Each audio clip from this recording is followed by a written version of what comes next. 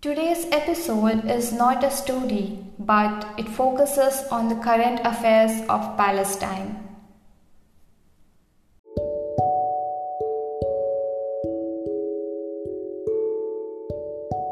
The journalists were on the site of Jenin camp to capture the abnormalities of what the refugees had to go through in the camp. What kind of world do they live in? How is it functioning? The whole crew was tackled down by the Israeli army. One of them was allegedly shot. Was it a defense against the crew? Was it a way to silence the truths they were revealing to the whole of Palestine? They all were without any explosives or weapons. On the site where the eyewitnesses confessed that the Palestinian gunmen were defenseless too. They were not shooting at that very moment. The opponents started the gunfire. The whole crew was now numb because one of the lead journalists of Palestine, Shireen Abu Akleh, was shot. Furthermore, the army tried to undermine the facts. They confessed that the site had gunfire and somehow the disease got in the way of two armies. In the way of what?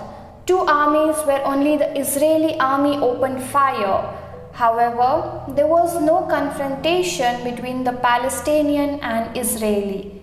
The Palestinian gunmen were not even shooting. But there she was, bleeding out on the ground from a gunshot wound harmed by lies. She was not able to see what the next step was going to be, because she soon took her last breath for a false accusation of being in the way of both the parties. One of the lead journalists was not there anymore. What was the reason for the brutality? Has it proven Israeli authority? Was it a signal for the journalists to shut down the facts from the real world? Was it a way to control what the journalism industry holds later on after such a killing? Or maybe to conceal the dark secrets of Israelis and Palestinians?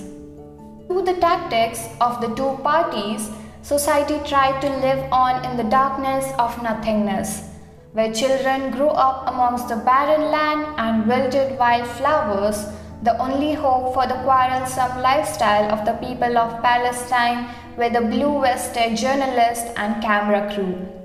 For them, they were the only ones who unleashed the demons. Even through the pepper-sprayed eyes and batons against the skin, they stood there for the truth buried deep underneath for decades. However, the killing's purpose didn't subdue itself. Her funeral was wrecked too. It's painful for the attendees to go through the hideous disturbance by the corresponding soldiers. Death is a part of life. No one will ever know what will happen when one is on his or her deathbed. How it will feel. Will it be painful or just as quick as the traveling of a ray of light? It is ambiguous. The leading journalist's death was painful and so was her funeral, when her coffin was knocked down to the ground. Knowing someone for so many years and experiencing the disgraceful acts at their funeral is just something even rabid dogs won't do.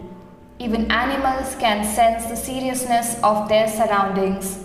They lost their leader but not the flames of her showmanship. It was still ignited, and in her sorrows the whole community stood to fight for her justice, to honor her, to not let Shireen's killers behind bars.